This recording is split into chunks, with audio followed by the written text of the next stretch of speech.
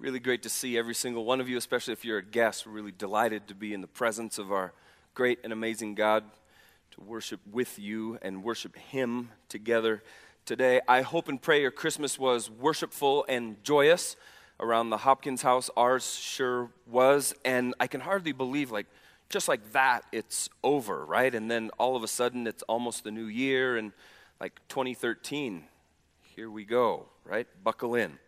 I've talked with you before about how much I enjoy watching the sport of wrestling, right? And I'm not talking about the WWF kind of wrestling. That's fake wrestling, just so you know. I'm talking about real wrestling, like folk-style, scholastic wrestling, as it's sometimes called. Two of our sons, Joshua and Silas, they wrestle for the Bozeman Hawks. And it is just, I can't say it enough, it's just a fantastic sport. It is a tough sport. And I really think it's fair to call wrestling the toughest 6 minutes in all of sports, right? Because it's just you and your opponent, and you're in the middle of the mat, and you're grappling, tied up hard, like every muscle in your body firing. It's just hard. 6 straight minutes, 3 2-minute periods, or until one opponent defeats the other, either by pinning him or by technical fall, which happens anytime you score 15 points more than your opponent does. And it's just this fantastic sport. I tell people all the time that watching Joshua and Silas wrestle makes me wish that I would have wrestled when I was in high school, and it doesn't have anything to do with me just wanting to put on a singlet. I promise. It's just a great sport.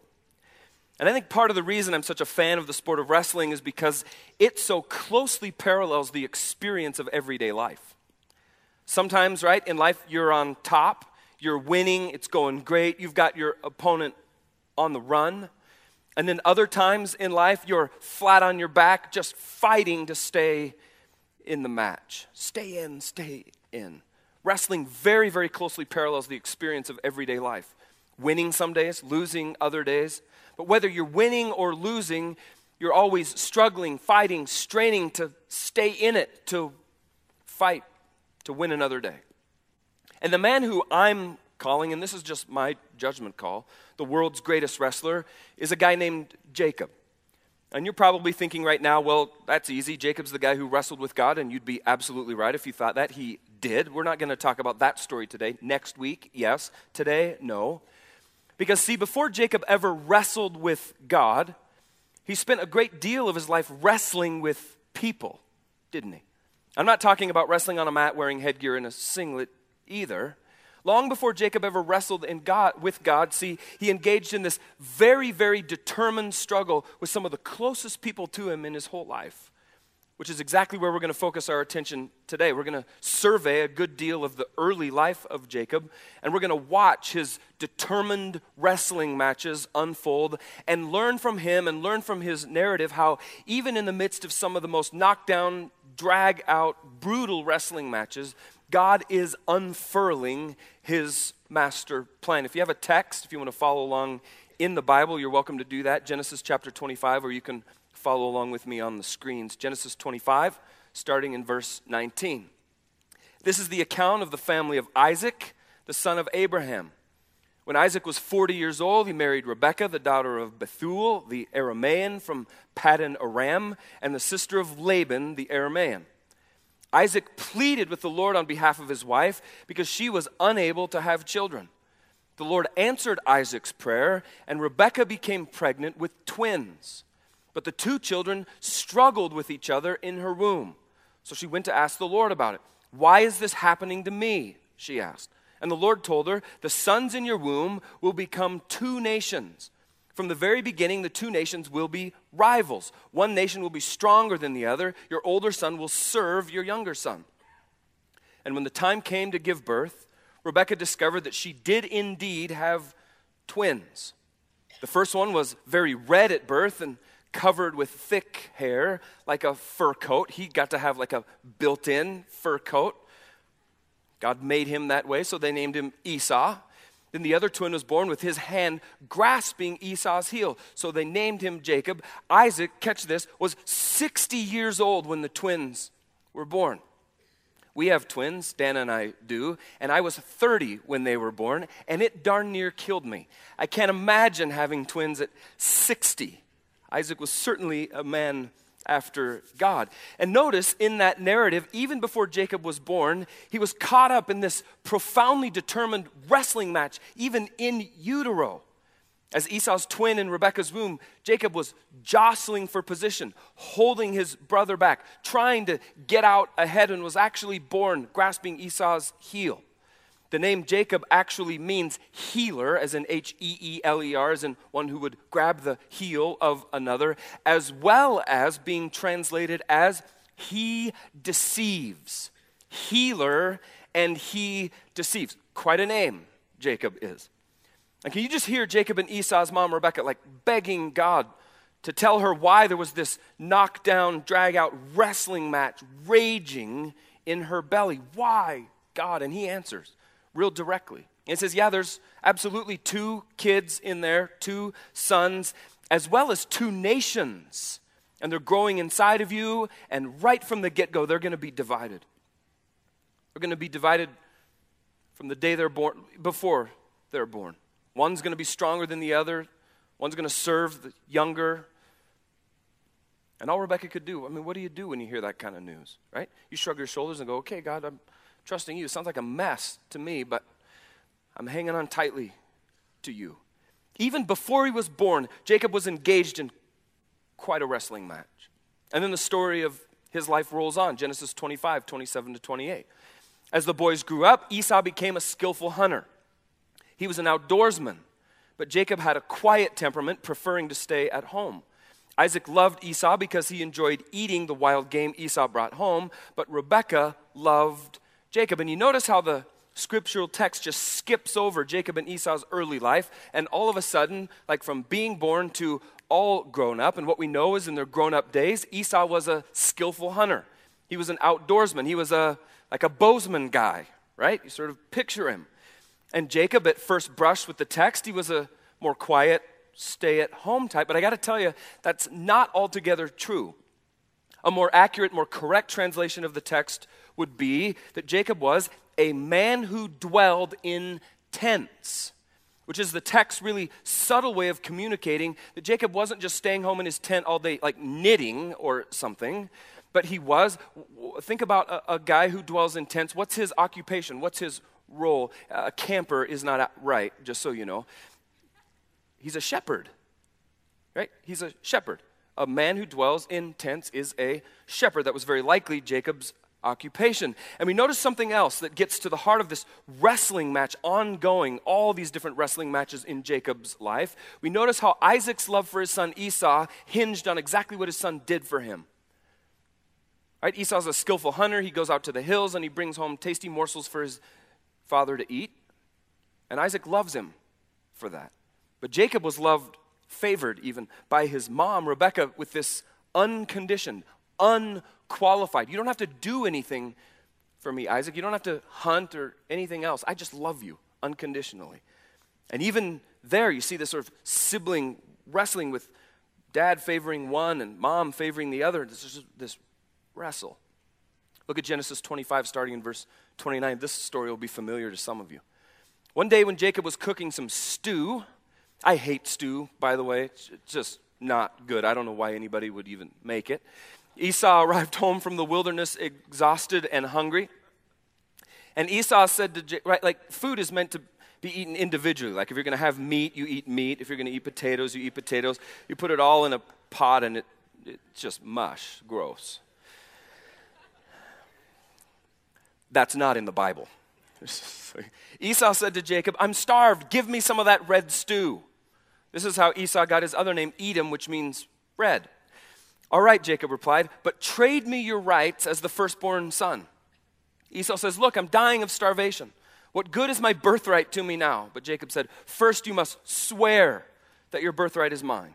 So Esau swore an oath, thereby selling all his rights as the firstborn to his brother Jacob. Then Jacob gave Esau some bread and lentil stew. Esau ate the meal and got up and left. He showed contempt for his rights as the firstborn. And this is quite a story. Esau comes home from hunting. He's starving. He uses the words, I'm starving to death, probably hyperbole, right? He's probably not literally dying of starvation. And the text translated literally means, stuff me with that red stuff. stuff me with that red stuff, that gross stew.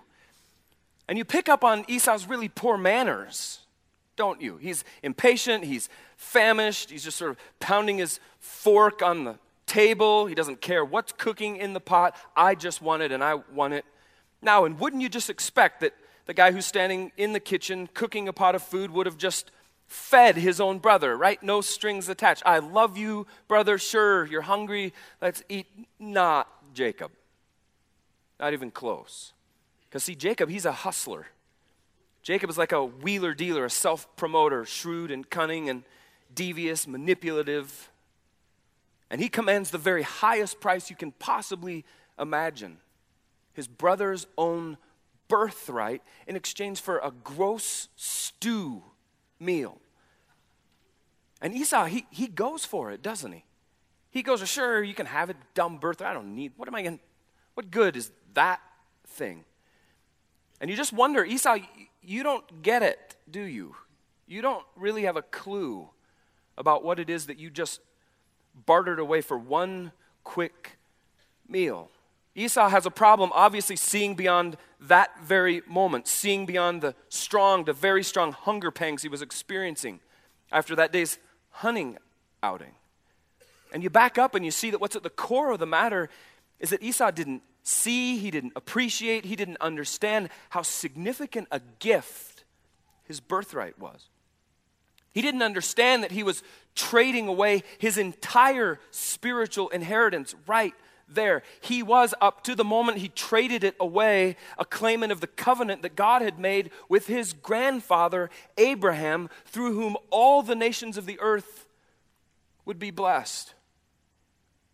That birthright was really the entitlement of the firstborn son to, watch this, be one of the links in the line of descent by which Jesus Christ, the Messiah, the Savior of the whole world, would be born through the lineage of Abraham. They had the privilege of holding and handing on to others this remarkable, amazing gift of salvation, eternal life, new quality and quantity of life right here and right now. And he just trades it away. And even in that setup, you see this like wrestling. There's this wrestling. Jacob's jostling for position, and he's out to get anything and everything he can get. And then we turn the corner to this unbelievable narrative. One day when Isaac was old and turning blind, he called for Esau, his older son, and said, "My son." "Yes, father," Esau replied. "I am an old man now," Isaac said, "and I don't know when I may die. Take your bow and quiver full of arrows and go out into the open country to hunt some wild game for me. Prepare my favorite dish, you know the one. It's not stew. And bring it here for me to eat. Then I will pronounce the blessing that belongs to you, my firstborn son, before I die." But Rebekah overheard what Isaac had said to his son Esau. So when Esau left to hunt for the wild game, she said to her son Jacob, "Listen, I overheard your father say to Esau, 'Bring me some wild game, prepare me a delicious meal. Then I will bless you in the Lord's presence before I die.' Now my son, listen to me. Do exactly as I tell you. Go out to the flocks, bring me 2 fine young goats. I'll use them to prepare your father's favorite dish. Then take the food to your father so he can eat it and bless you before he dies." "But look," Jacob replied to Rebekah, "my brother Esau is a hairy man. My skin is smooth. What if my father touches me? He'll see I'm trying to trick him, and then he'll curse me instead of blessing me." But his mother said, "Let the curse fall on me then, my son. Just do what I tell you. Go out and get the goats for me." So Jacob went out and he got the young goats for his mother. Rebekah took them and prepared a delicious meal just the way Isaac liked it. Then she took Esau's favorite clothes, which were there in the house, and gave them to her younger son Jacob. She covered his arms and the smooth part of his neck with the skin of the young goats. Then she gave Jacob the delicious meal, including freshly baked bread. So Jacob took the food to his father. "My father," he said. "Yes, my son," Isaac answered. "Who are you, Esau or Jacob?" Jacob replied, "It's Esau, your firstborn son." Liar. Right? Like liar, liar. "I've done as you told me. Here's the wild game. Now sit up and eat it so you can give me your blessing." Isaac asked, "How did you find it so quickly, my son?" "Well, the Lord your God put it in my path right out there in the pen," Jacob replied. Then Isaac said to Jacob, "Come closer so I can touch you and make sure you're really Esau, because this is all pretty fishy." So Jacob went closer to his father, and Isaac touched him. The voice is Jacob. The hands are Esau's, covered in goat skin," Isaac said. But he did not recognize Jacob because Jacob's hands felt hairy, just like Esau's. So Isaac prepared to bless Jacob. "But are you really my son Esau?" he asked. "Yes, I am," Jacob replied. Bold-faced lie again. Then Isaac said, "Now my son, bring me the wild game, let me eat it, and then I will give you my blessing." So Jacob took the food to his father, and Isaac ate it. He also drank the wine that Jacob served him. That might have helped, right? Loosen old Isaac up. And Isaac said to Jacob, "Please come a little closer, kiss me, my son." So Jacob went over and kissed him. And when Isaac caught the smell of his clothes, he was finally convinced, and he blessed his son. He said, "The smell of my son is like the smell of the outdoors, which the Lord has blessed. From the dew of heaven and the riches of the earth, may God always give you abundant harvests of grain and bountiful new wine. May many nations become your servants, and may they bow down to you. May you be the master over your brothers, and may your mother's sons bow down to you. All who curse you will be cursed. All who bless you will be blessed." As soon as Isaac had finished blessing Jacob, and almost before Jacob had left his father, Esau returned from his hunt. Esau prepared a delicious meal, brought it to his father. Then he said, "Sit up, my father, and eat my wild game so that you can give me your blessing." But Isaac asked him, "Who are you?" Esau replied, "It's your son, your firstborn, Esau." And Isaac began to tremble uncontrollably, and he said, "Then who just served me wild game? I've already eaten it, and I blessed him just before you came. And yes, that blessing must stand." When Esau heard his father's words, he let out a loud and bitter cry. You can imagine. "Oh, my father, what about me? Bless me too," he begged. But Isaac said, "Your brother was here, and he tricked me. He has taken away your blessing." Esau exclaimed, "No wonder his name is Jacob, for now he has cheated me twice. First, he took my rights as the firstborn," which that's not entirely true. Remember, Esau, you traded stew for birthright. You did that. "And now he has stolen my blessing." That part's true. "Oh, haven't you saved even one blessing from me?" Isaac said to Esau, "I have made Jacob your master, and have declared that all his brothers will be his servants. I have guaranteed him an abundance of grain and wine. What is left for me to give you, my son?" Esau pleaded, "But do you have only one blessing? Oh, my father, please bless me too." Then Esau broke down and wept. And finally his father Isaac said to him, "You will live away from the richness of the earth and away from the dew of the heaven above. You will live by your sword, and you will serve your brother. But when you decide to break free, you will shake his yoke from your neck." From that time on, Esau hated Jacob because their father had given Jacob the blessing. And Esau began to scheme. "I will soon be mourning my father's death. Then I will kill my brother Jacob." You talk about wrestling. And up to this point in his life, Jacob, he's been really, really good at creating his own wrestling matches with all the people around him. And then one day here comes Rebekah, his very own mom, and she manages to broker the wrestling match that eventually would be his undoing. Now, mom certainly may have made the invitation to Jacob to deceive his father and further shame his brother, absolutely. But the decision to follow through on that plan, it all rested on Jacob. He had a decision to make. Would he ratify his inheritance through dishonor and deceit, or would he wait? Wait on God's blessing in God's time and God's way. And we know how that's going to go, right? Because Jacob, he's ever the opportunist, and let me have that, he says. I'm taking it. And wrestle. And Rebekah, she's not dumb. And she realizes that she's gotten Jacob into real deep weeds with his brother, and so she intervenes, stepping in, warning Jacob of Esau's vow to kill him, actually influencing Isaac to direct that Jacob should go and find himself a wife from among his own people. The darn women around here, they're just no good. You should go back to where we came from, and you should find yourself a real wife, because these darn women. And that's exactly how it goes. Instead of staying around, instead of pressing in, instead of wrestling through the mess that he and his mom have made with dad and brother, Jacob, he jets off to Uncle Laban's place, back at the family's ancestral home in Haran, and we pick up the story there. Laban said to him, that's Jacob, "You shouldn't work for me without pay just because we're relatives. Tell me how much your wages should be." Now Laban had 2 daughters. The older daughter was named Leah, the younger one was Rachel, and there was no sparkle in Leah's eyes. And you should read the commentators, and you should see the gymnastics they try to do to explain exactly what this means. No sparkle in Leah's eyes. I think we get a little clue about what sparkle means when the text talks about Rachel. But Rachel had a beautiful figure and a lovely face. Sparkle. And since Jacob was in love with Rachel, he told her father, I'll work for you. Now get this. I'll work for you for 7 years if you'll give me Rachel, your younger daughter, as my wife. That's the bride price. See, in that day, grooms had to show up with a pile of money or something to pay the father of the woman who he wants to marry this substantial sum. And Jacob, he doesn't have anything.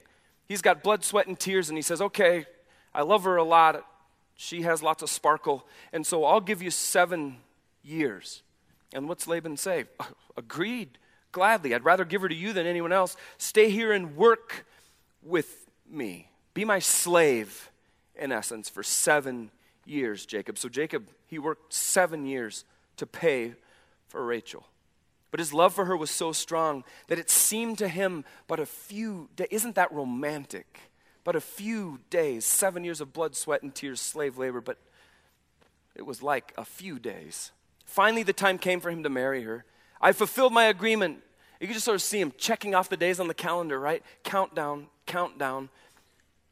I fulfilled my agreement, Jacob said. Now give me my wife so that I can sleep with her. And he just gets right to the heart of the matter, like see what this is all about, really. So Laban, and lots of sparkle there. So Laban invited everyone in the neighborhood and prepared a wedding feast. But that night, when it was dark, Laban took Leah to Jacob, and he slept with her. Like, this is scandalous. I mean, this is the Bible. And I mean, whoa. 50 Shades of Grey has nothing on this. That's how you pretending you don't know what that is.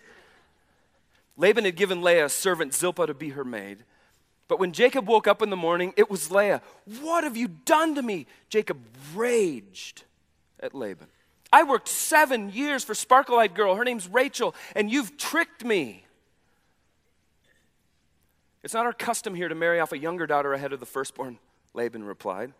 But wait until the bridal week is over, the week of wedding celebration. Wait till that's over. Then we'll give you Rachel too, provided you promise to work another 7 years as a slave for me. So Jacob agreed. He loved her a lot to work 7 more years. A week after Jacob had married Leah, Laban gave him Rachel too. And Laban gave Rachel a servant, Bilhah, to be her maid. So Jacob slept with Rachel too, and he loved her much more than Leah. He then stayed and worked for Laban the additional 7 years. He's a stand-up guy, but you see, it's just more and more and more wrestling for Jacob. And you see what's going on with Laban and Jacob in that scene is the time has finally come for Jacob to pay for having stolen his brother's blessing. It's time to pay up, Jacob. Laban even says as much. He knows everything that went on. He says, look, it's not our custom here for matters to be conducted like they are in uncivilized Canaan, back where you're from, where a younger sibling can just bypass the firstborn and steal his rights. That doesn't play here. In Haran, this is civilized society. The firstborn must be given firstborn rights. That's how it works here, Jacob. And Jacob's standing there like, what can he do? His name means cheater. So what's he going to say to Uncle Laban? He's administering, Laban is measure for measure penalty on Jacob's head. Jacob's mother, Rebekah, get the scene, took advantage of the father's blindness to replace her firstborn son with the younger son. In a remarkably parallel episode, the father, Laban, that's Rebekah's brother, by the way, takes advantage of the darkness, which prevents Jacob from seeing the bride's identity to substitute his younger daughter with the firstborn. Sound familiar? And Jacob eventually, he gets Rachel, the bride he really wants, but it costs him and he's ticked. It's wrestling and wrestling and wrestling. And Jacob eventually heard God's call to return to Canaan. So they left kind of under cover of darkness, taking his wives and children, and now his vast flocks and servants that he's managed to accumulate. You ought to read that narrative sometime about how God worked all of that out. Pretty amazing story, fun read. And Laban, he learns that Jacob and everyone else has left, and he's mad. First, he's mad that they left without kissing him goodbye, and then he's mad because he discovers that they stole his precious idols that he worshiped at his house. And it's just kind of the continuation of the family legacy of deception. It's just how things go with them. Rachel stole Dad's idols. And so Laban comes after them, and she manages to keep the idols hidden during the search. And Laban and Jacob, they have words, but they manage to eventually part company after swearing this oath to each other. We're not going to invade each other's lands, and like wrestle. Now get this, though. In order for Jacob to get all the way home, he's got to face the longest standing wrestling match that he's had going his entire life with his brother Esau. He's got to face the music, and this is how it plays out. Genesis 32, starting in verse 3. Then Jacob sent messengers ahead to his brother Esau, who was living in the region of Seir in the land of Edom. He told them, "Give this message to my master Esau." Notice the posture that he engages his brother. "Give this message to my master Esau." This is humility, right? "Humble greetings from your servant Jacob. Until now I have been living with Uncle Laban, and now I own cattle, donkeys, flocks of sheep and goats, many servants, both men and women alike. I've sent these messengers to inform my Lord of my coming, hoping that you will be friendly to me." Like, hoping you will be friendly to me.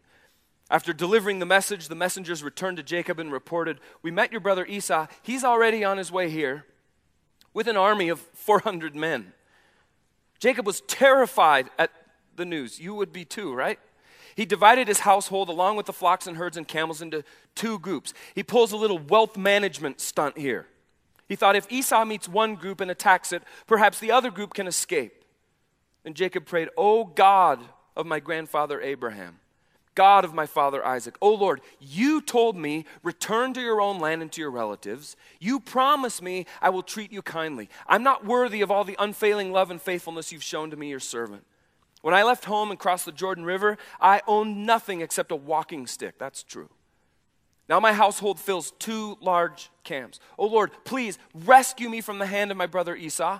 I'm afraid that he's coming to attack me along with my wives and children. But you promised me," you see that again and again, "you promised me, God, I will surely treat you kindly. I will multiply your descendants until they become as numerous as the sands along the seashore, too many to count." Jacob stayed where he was for the night. Then he selected these gifts from his possessions to present to his brother Esau.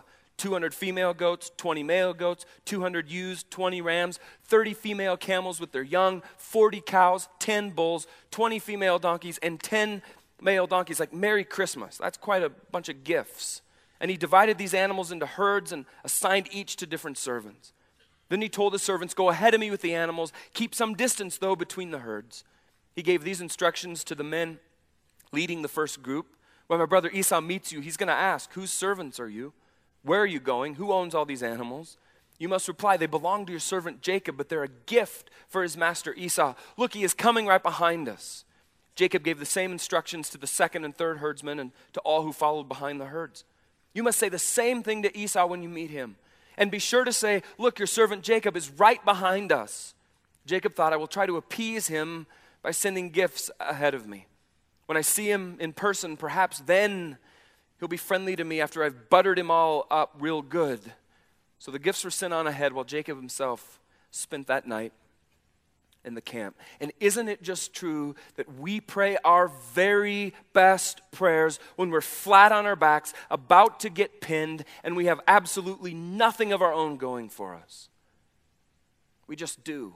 And that's exactly the place Jacob is. St. Augustine said the very best disposition for praying is that of being desolate, forsaken, and stripped of everything. And that's exactly where Jacob was. He hears that his brother and his troops are on their way, and he's filled with fear. So what's the first thing he does after he executes his little wealth management strategy? He prays. He prays. And notice exactly how he begins and ends that prayer. He reminds God of his promises. "You promised me, God. You promised me." And that was the exact right thing to do. It is for us too. Certainly Jacob may have been one of the most conniving, manipulative men we ever read about in scriptures, but he was dead on center by appealing to everything that God had already said to him, and God had said much to Jacob. God had promised to be with him. God had promised to bring him safely back to his land, and God cannot lie. He's the only one who cannot lie. Because God is simply truth. God is truth. And he's always and forever going to do just what he promised he would do. And Jacob knew that. And Jacob knew that there was rest in the integrity of God's word. Rest from being a hustler. Rest from wheeling and dealing. Rest from all the self-promotion, from all the shrewd, cunning, devious, manipulative ways that he'd been up to. But Jacob stood on God's actual word because he knew that there was rest in God's word. Because he knew that God wasn't going to do anything more or anything less than everything that he said he was going to do. Now here's the deal. We're all, much more than we'd like to admit, an awful lot like Jacob, aren't we? We're wrestling with people all around us every single day. Now, sure, most of us are not cheating our siblings out of birthrights and deathbed blessings. Most of us aren't cheating our in-laws out of great deals of their wealth, like Jacob did. But lots and lots of times, in lots and lots of ways, lots and lots of us, me included, are sort of flim-flamming our way through life. Playing one shell game after another, pushing, shoving, running roughshod over anyone and everyone who happens to get in our way. Wrestling, just like Jacob did. And all that wrestling alienates friends, and it alienates neighbors, and it alienates family, and it alienates co-workers. Lots of us, we leave quite a wake behind us of a mess, an awful mess. And yet the thing that's so incredibly striking about Jacob is that despite all of his failures and all of his flaws, which are too numerous to count, kind of like mine, he yearned, at the end of the day, he yearned for God. He hungered and thirsted for God deep in his heart. And we might not see it in all those narratives we just read, but God knew it. God absolutely knew that Jacob wanted him more than he wanted anything else at the end of the day. And the deal with God is he'll never ever force himself on anyone who doesn't want him. God's a gentleman, quite a gentleman, and he will never force himself on anyone who doesn't want him. But here's the other thing about God, is that he fervently seeks after people who do want him, no matter who they are, no matter what they've done. And from the story of Jacob all the way to today, God is seeking men and women and boys and girls, not because of the good things that you've done, but simply because you want him. And the truth is that he wants you too. He wants to make you, me, all of us, his sons and his daughters. Do you want him? Do you want him today more than you want anything else? And understand this, God's never ever surprised by all the wrestling matches in your life or mine. He wasn't surprised by a single thing that Jacob ever did, and he pulled some real stunts, didn't he? And neither is God alarmed by our struggles and our failures, just like he wasn't alarmed by any of Jacob's. And you can take this to the bank. God is not ever going to give up on you. God is not ever going to go away until his work in you, me, us is finished. Do you want him? Take your stuff and set it aside if you would, please. And I just invite you to close your eyes and bow your heads and maybe just give yourself to that very question. Do you want him?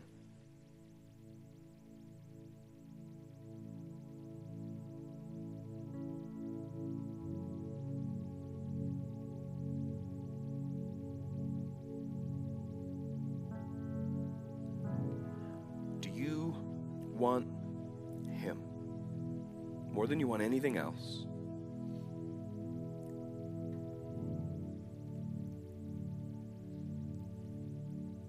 And there may be some of you here,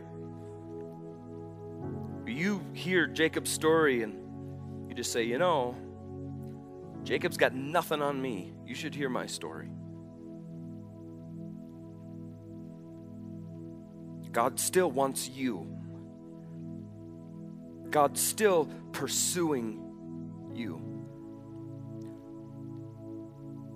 The only question that's left for you to answer is, do you want him? Do you want him?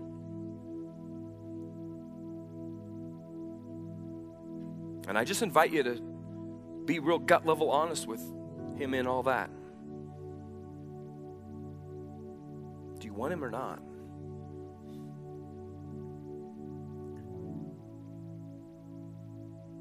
And if you do, you might have some forgiveness work to do, and I invite and encourage you to start the new year by doing that very thing. Maybe just have a God forgive me of all of this session with him. And you write it all down and you dump it all out and you back up the dump truck and you just say, God forgive me for I repent of. God forgive me for I repent of. And you just line by line by line by line. And you just come home to him.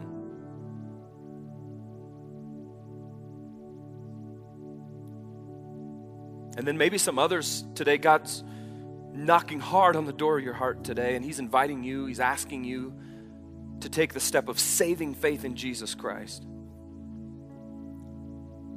He's inviting you to salvation from your sin once and for all. That, by the way, is your greatest need. Salvation from your sin. That's it right there. That's what all of us need more than anything else in this world. Salvation from our sin. And if that's the desire of your heart today, you can trust Jesus today.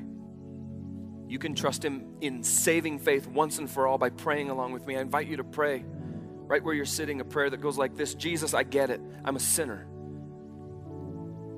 And I've been trying real hard for a lot of years to try to save myself. But I can't do it. I need you. I want you, Jesus. And so with all the faith I can spark up right here, right now, I gratefully receive your gift of salvation. I gratefully step into my greatest need, and I trust you, Jesus. And I thank you, Jesus, for taking my sin and my shame and all my mess, and for dying on the cross for me, and for giving me eternal life, life that starts right here, right now, in you. I want you, Jesus. And if you're a person who's stepping into saving faith in Jesus Christ today, that is the biggest decision of your whole life. And it's such a big deal around here. We like to acknowledge when people make that choice. And so I'm going to ask you to do that with me. Every head is bowed, every eye is closed. It's you, me, and God in this room right now. If you prayed with me just then to give your heart and life to Jesus, would you just raise your hand right now and lock eyes with me and just let me stand with you? Let me agree with you. You can do that right now. There, in the back. Absolutely. Yeah. Absolutely. Yes. Yeah, right here to my right. Absolutely. Yes. Way to go.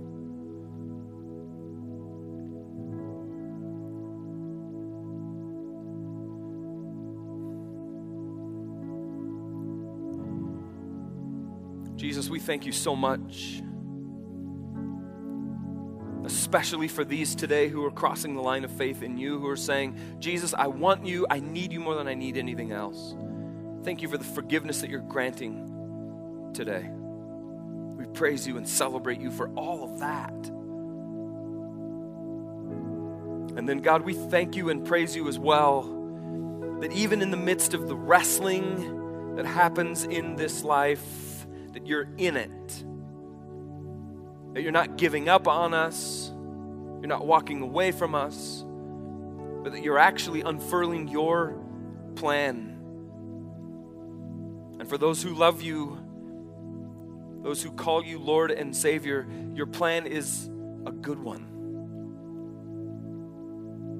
A plan for a hope and a future. And so, Jesus, we cling to that. We cling to you with everything we've got. And we trust. We trust you. And we want you, Jesus, more than anything else. We want